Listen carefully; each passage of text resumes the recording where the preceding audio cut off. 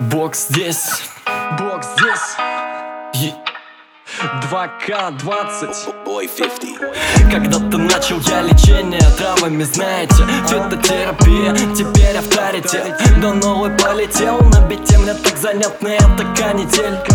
А тебе, тут я из тех, кто превышал энергопотребление, даруя свет секретному растению. Хотел выйти из тени, но выход утерян, запрете мое дерево. Из-за него тут долгий срок светит, но не об этом хотел бы спеть я. Наступит ветер перемен, вы только верьте, ведь мы, выдувая дым, капли воды на стенках бонга, обращаем пыль, пока на миг, пока не звенят бокалами.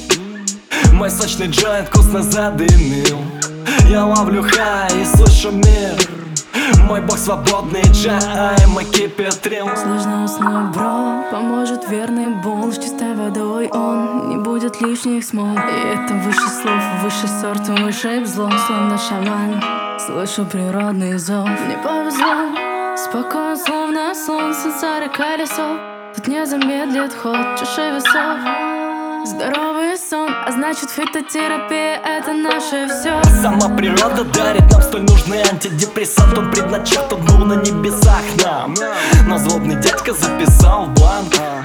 Видимо, бедный ему был не по зубам, но так он в туру взял большой косяк. Как и в себя хотел, какой он сильный показать. Шаман, смеясь, ему подал огня. Но ведь как вариант, а что еще толкнуло дурака?